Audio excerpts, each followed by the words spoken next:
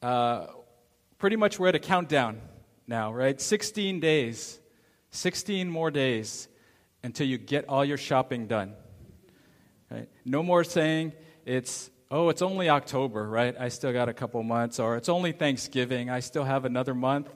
Right? I feel like we're at crunch time. That's what I think. It's crunch time now. So if you haven't bought your spouse or your significant other or your mother, you thought I was going to say pastor, right? If you haven't bought your mother a present, now is the time. This week, next week, get it done, because you don't want to settle at the end, right? And just run out to the store a day before and have to scramble. I think to me, a big part of Christmas and the fun of Christmas is the gift giving and the exchanging gifts and the element of surprise in gift giving. Not knowing what you're going to give or what you're going to get from other people. And I think that's changed over time. So now in our house, it's not really that way. The kids today, they have very, very detailed wish lists. They're very detailed. So it doesn't just say what they want. It says, here's the model number. Here's the UPC, right? Here's the product code. Here's the retailer that you get it from. And so, God forbid you try to ever be creative in your gift giving, right? Because there's just no surprises anymore. But back in the day, right? That's old people's talk. Back in the day, right? On Christmas, you could receive something really cool. You could get a bike or a game or a book that you really wanted, or you could get something that was just, like socks. If you knew if it was soft in the wrapper, you knew it was probably not going to be something very good, because it's socks or a bathrobe or the dreaded underwear or something like that, right? And different from the gift giving, okay? Different from the gift giving. With this theme of Christmas unwrapped, we really, I think, want to demystify Christmas in a way. Okay? Not to take away the joy and the excitement and the spirit of Christmas, but to bring light to the events around Jesus' birth, and to have the true meaning of Christmas not be a surprise, not be a mystery to people, but to be understood, to be embraced, and to be celebrated. And this morning we're going to take a look at Joseph. Joseph, the husband of Mary, the earthly father of Jesus, a key character in the Christmas story, but probably one of the more overlooked individuals.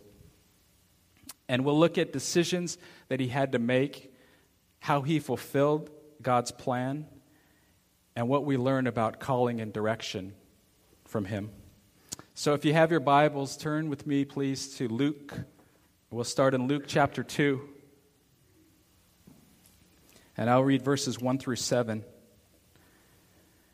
In those days, Caesar Augustus issued a decree that a census should be taken of the entire Roman world.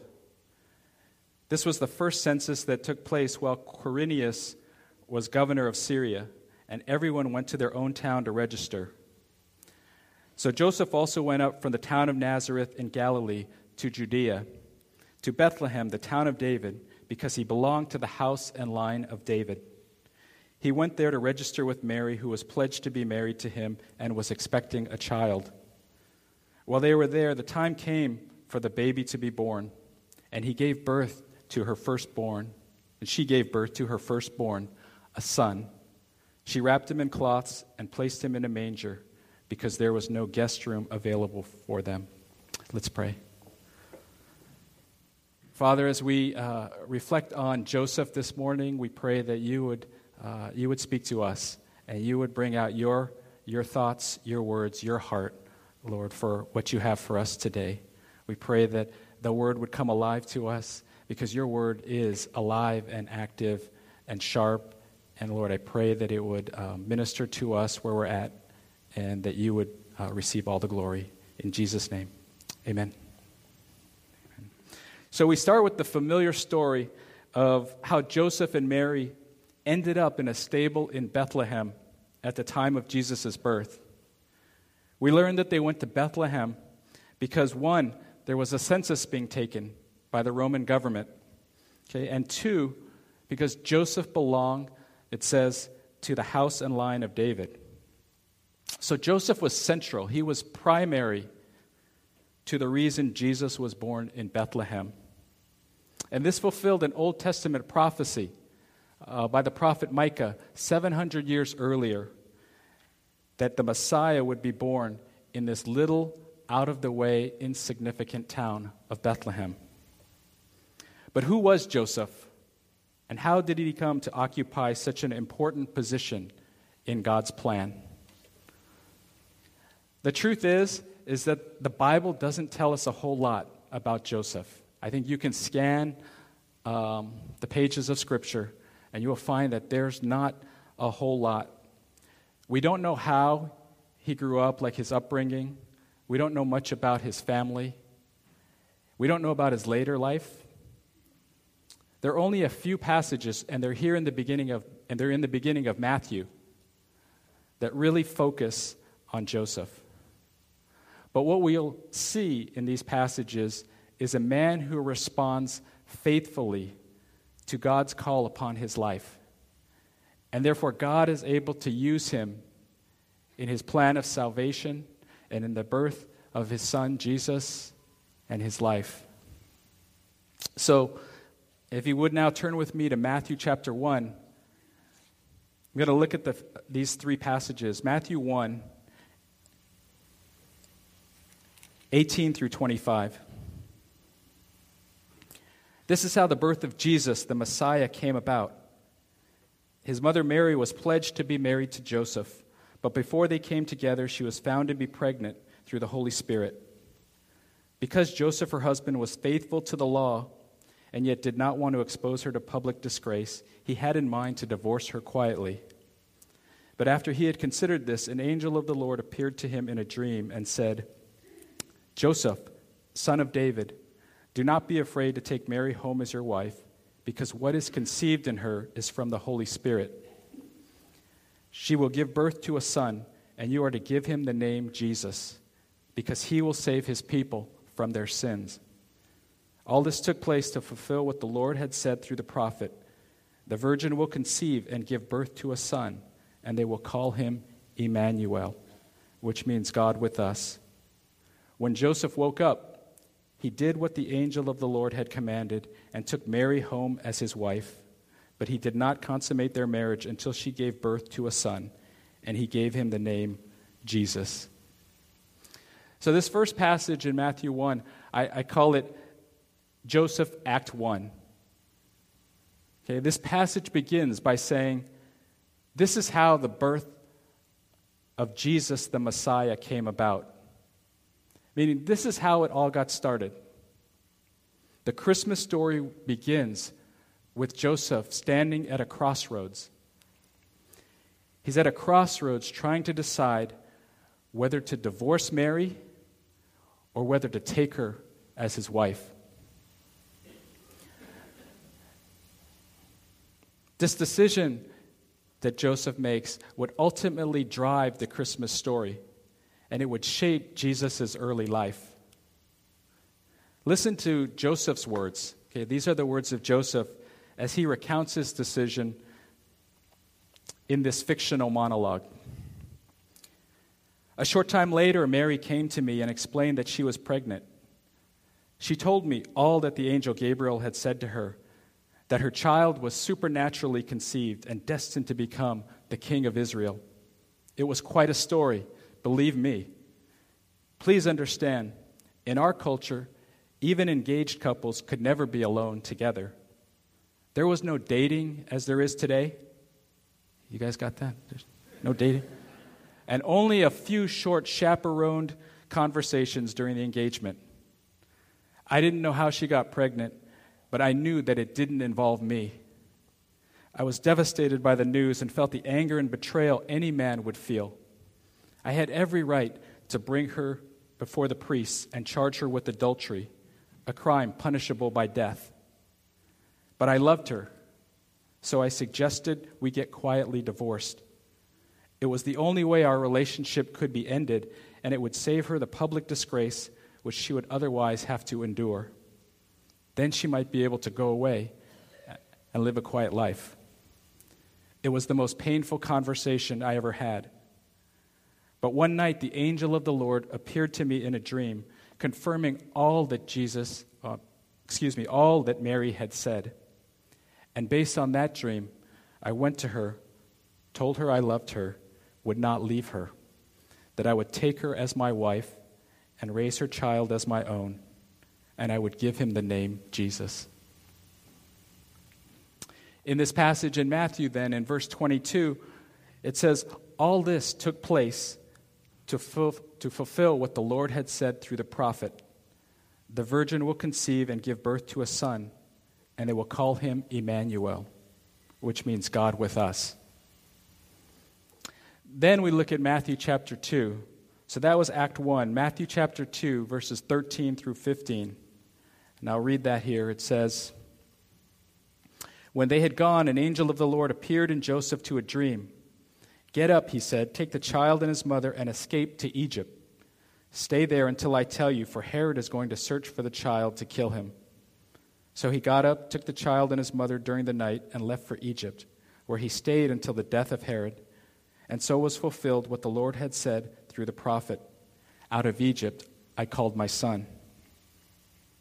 So after Jesus was born, we see that the angel again, he appears to Joseph in a dream and tells him that King Herod is looking for his baby. He's looking for Jesus in order to kill him. So Joseph, Act 2, in your outline, right, involves another big decision. Escape to Egypt or stay in Bethlehem. Now there is a decision to be made here. It's not a slam dunk. It's not a no-brainer. It's not like Joseph is a machine. He is flesh and blood. He is a regular guy.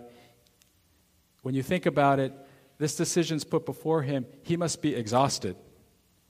They have just traveled from Nazareth to Bethlehem. Mary has just had the baby. They have baby Jesus. All of them must be exhausted. He has to consider how Mary and Jesus are doing. And then he has to consider the risks to having them travel another 300 or 400 miles to Egypt. And to go to Egypt and to try and settle in another country, another place, another culture where they don't know anyone. But we see in Scripture, it says Joseph got up. He gets up in the night. He takes the child and his mother, and they leave for Egypt. Then in verse 15 it says, and so was fulfilled what the Lord had said through the prophet. Out of Egypt I called my son. Okay, last passage about Joseph. Joseph, Act 3. This is Matthew 2, 19 through 23. And these are all pictures we get of Joseph and the kind of person that he is. After Herod died, an angel of the Lord appeared in a dream to Joseph in Egypt and said, get up, take the child and his mother, and go to the land of Israel. For those who are trying to take the child's life are dead. So Joseph got up, took the child and his mother, and went to the land of Israel. But when he heard that Archelaus was reigning in Judea in place of his father Herod, he was afraid to go there. Having been warned in a dream, he withdrew to the district of Galilee, and he went and lived in a town called Nazareth. So was fulfilled what was said through the prophets, that he would be called a Nazarene. So Herod has died, and for a third time, an angel of the Lord appears to Joseph in a dream. And I'm thinking, wow, Joseph, either he must sleep a lot, or he must really sleep deeply, to have these dreams. He regularly has these dreams. And the angel instructs him to now turn around and return to Israel. It doesn't say how long they've been in Egypt, but he is to turn and go back to Israel, right, now that Herod is dead. So the decision in Joseph Act 3 is whether to return to Israel or remain where they are. And once again, we see that Joseph, he immediately obeys the word of the Lord. He turns and he goes. And he doesn't go back to Bethlehem because Herod's son is ruling there, Archelaus. So he goes back to where they're originally from, in Nazareth. And then for the third time, Scripture notes that Joseph's actions results in the fulfillment of the Old Testament prophecy about Jesus. So thank God that Joseph responds faithfully. We see these three passages. He responds faithfully to the angel's instruction.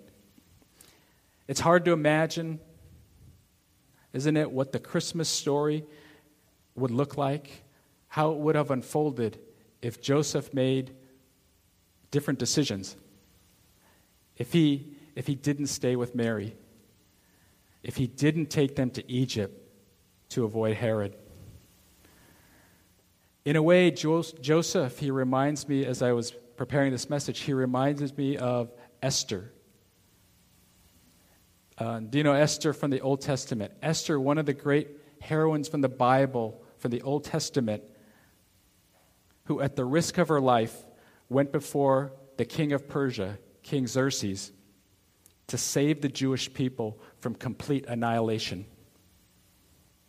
As a young Jewish woman, Esther became queen of the Persian Empire and was put in a position of influence and told to go to the king. Now, you don't go to the king asking the king for things, right? The king tells you what to do. The king commands what needs to be done.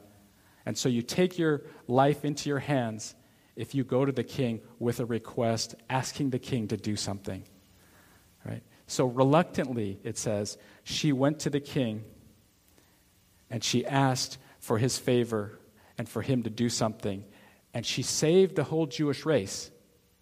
And so if you ever have time to read this story, it's a great story in the Old Testament in the book of Esther. In Esther 4:14, it says she was placed in her position for such a time as this. In similar fashion, I think Joseph, he was placed here in history by the Lord for such a time as this.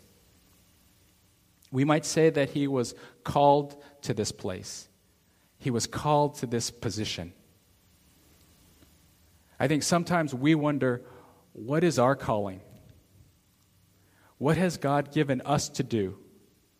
What difference will we make in our lives here on earth? I'd like to go over 3 principles then that I see from the life of Joseph. 3 principles about God's calling, things that we might consider for ourselves. First, calling begins by doing the things we know. Sometimes when we think about calling from God, we think of this big audible voice or this burning bush, and we think of somebody being called to do something spectacular. And this happens. We see it happens with Moses, right? Moses is called from the burning bush by God to go and free the Israelites. We see that Paul, who was Saul on the road to Damascus, is struck by God, by Jesus, with a blinding light on the road to Damascus. And he is told to stop persecuting the church and to go and preach the gospel to the Gentiles. I believe God, in a minute, in a flash, on a dime, he can call us to crazy, incredible things. He has that power and ability. He still does, I believe, do that. He can do that. But I think what we often fail to recognize when we think of calling is that God's calling for us as individuals, it begins by doing the things we've already been told, the things we've already learned. In Matthew 1:19, back to Joseph Act 1, right? We read that Joseph, it says, was faithful to the law. Another translation, the RSV, says he was a righteous man. It also says that he didn't want to expose Mary to public disgrace. This says to me that Joseph, he was already trying to do what he believed God wanted him to do.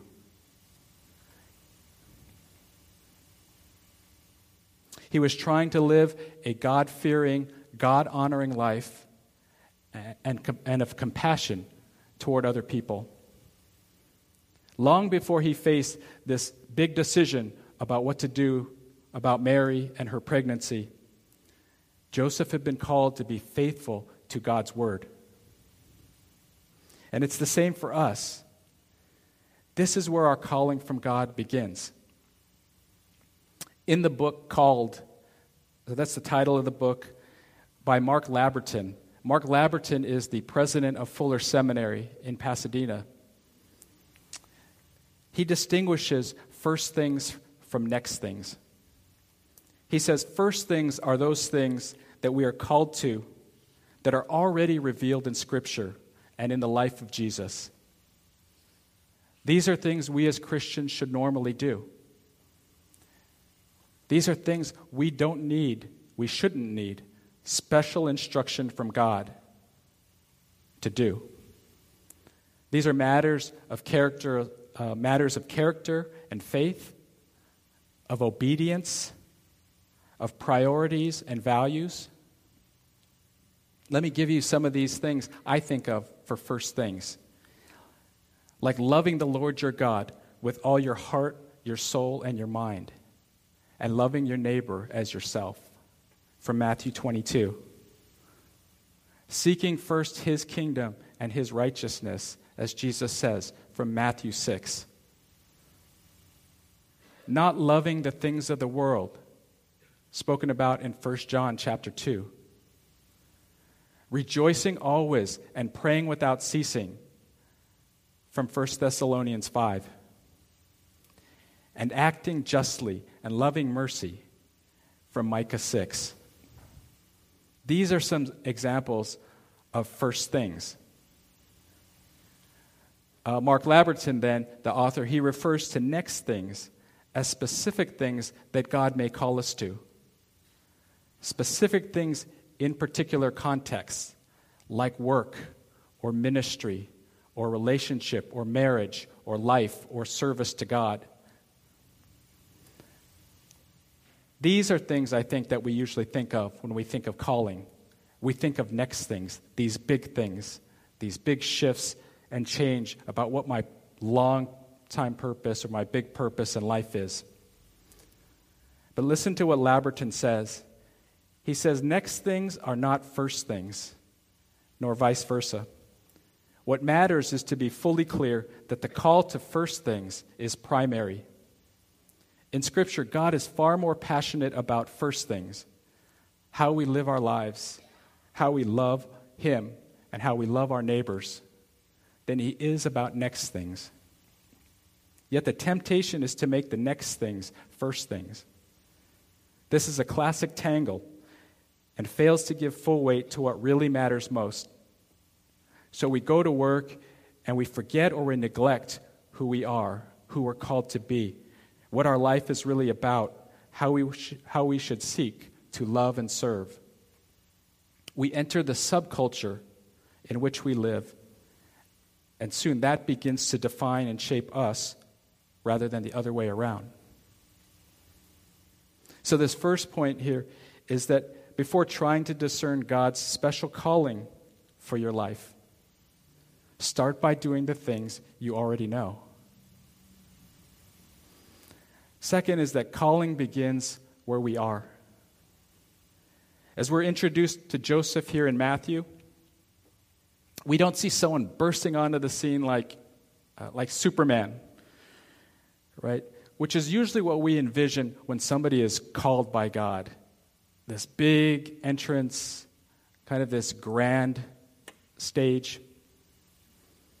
Okay, instead, we see an ordinary guy in Joseph at a crossroads in life. In fact, when we first come upon Joseph, he has no idea. Get this, he has no idea how special and how unique his situation is.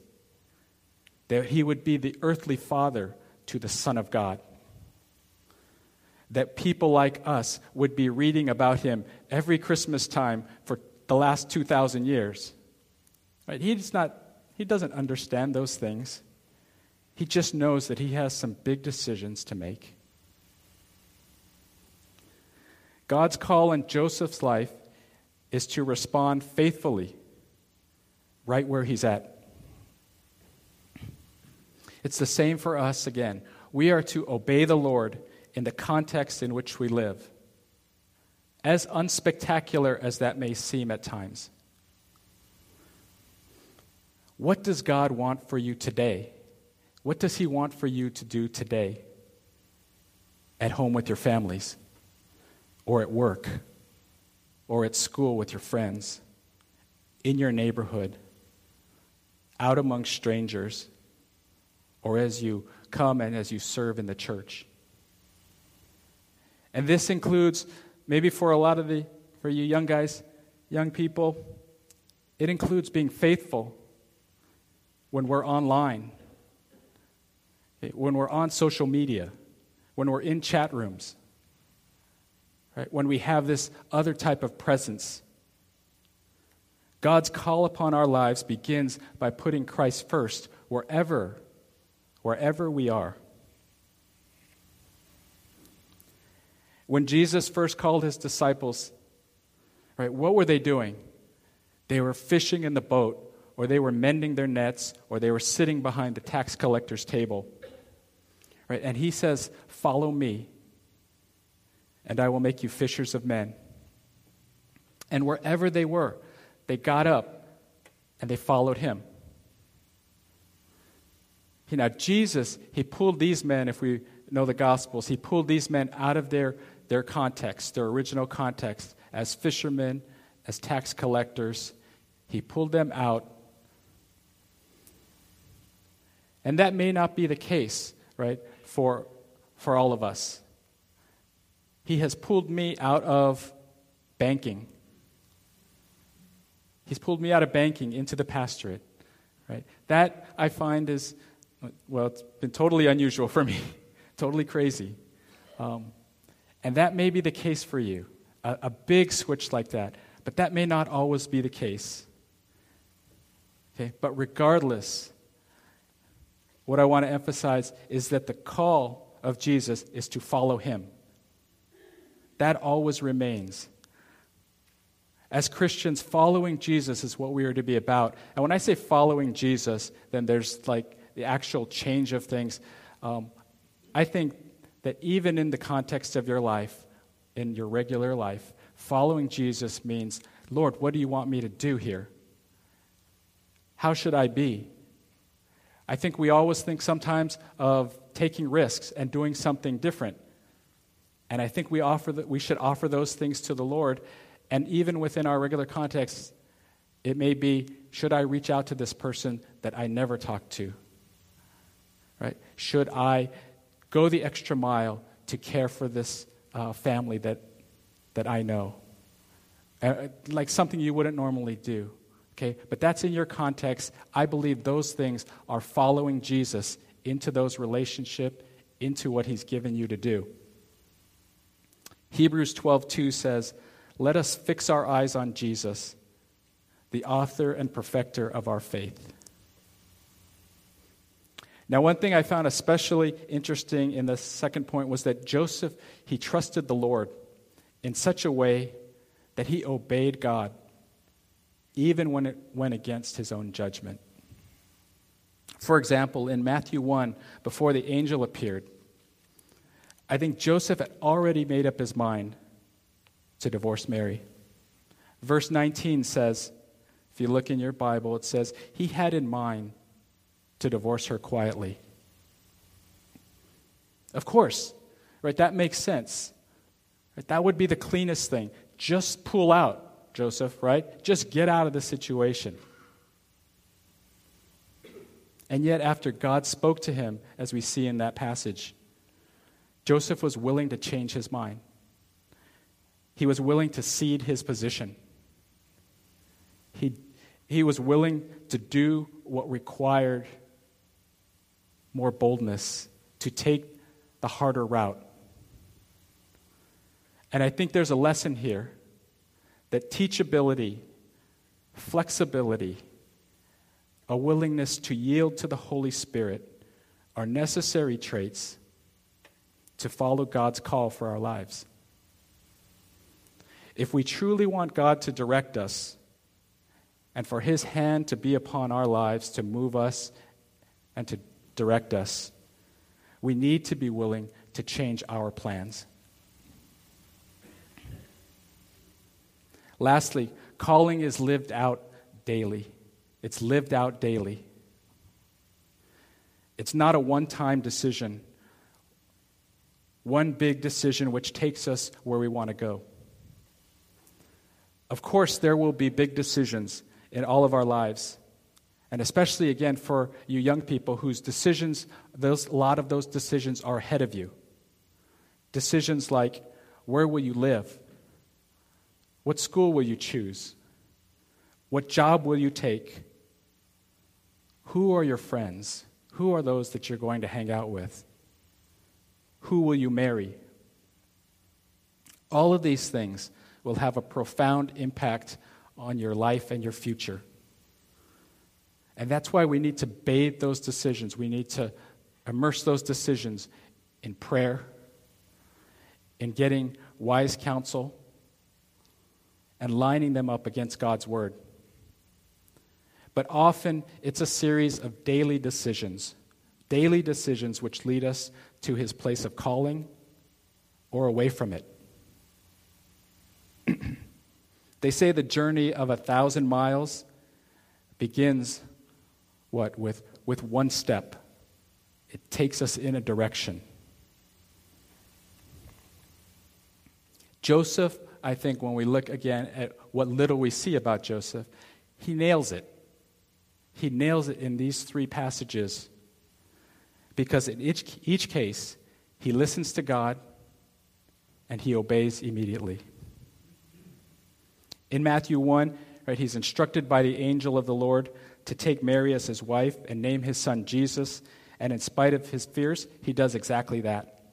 In Matthew 2, he's instructed to take the child and Mary and flee to Egypt, and despite the obvious hardships, he does that as well. At the end of Matthew 2, he's instructed to return to Israel, and again, he listens and he obeys. Joseph is like us.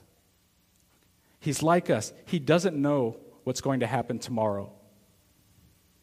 He doesn't have a big roadmap. God doesn't tell him all of these things in Matthew 1 and 2. He doesn't tell him that up front. But he learns to be faithful one step at a time. He learns to be faithful from point A to point B. On Sunday mornings, we have an adult Sunday school class that's been meeting faithfully, and they're going through a curriculum called Experiencing God. And I think what I remember of experiencing God, one of the key principles is in Abraham's life. It's being faithful to God's leading one step at a time. See, if I had a map, it would show we want to know point A to point B to point C, D, E, F. We want to know how it's all going to unfold and lay out. But that's usually not how God works. He doesn't give us that roadmap. He's asking us to be faithful from point A to point B, and then point A to point B, and point A to point B. It's one step at a time. I think God's calling in one's life is something then that materializes over time. It's a process that happens by walking with God daily, in which we grow in understanding. We grow in understanding of who God is and His character and His nature and His heart. And then we also grow in understanding what He's put on our hearts, what He's gifted us to do. That's a process that happens, I think, over time. And in this process, I think the call again is to actively, it's not a passive thing. It's not just, okay, I just do what I've done every day, all the days since I became a Christian. It is to seek God and to actively follow Jesus in where he's put you. I referred to this verse earlier in Micah 6:8. The prophet Micah, he answers the question, what should one do to please the Lord?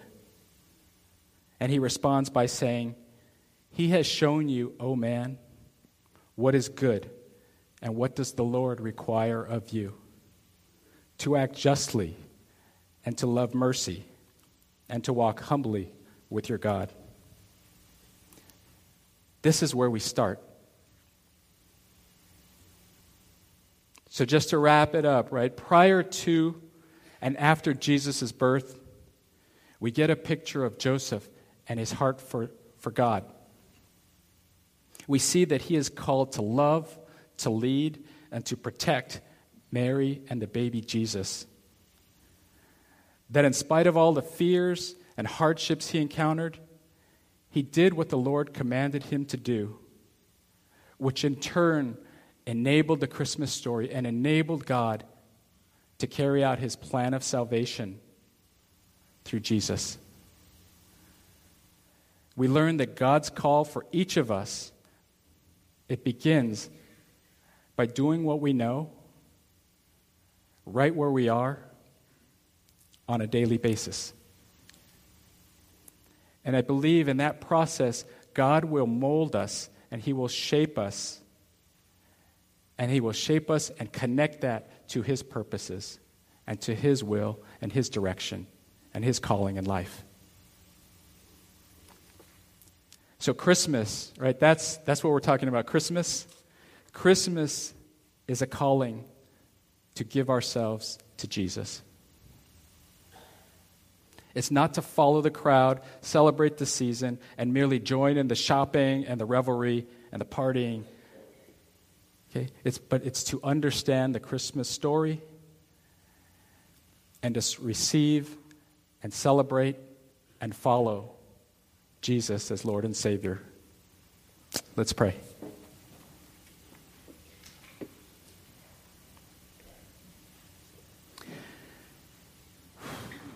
Father, we pray, we come before you, Lord, and we ask that you would accept our earnest prayers and our hearts to follow you.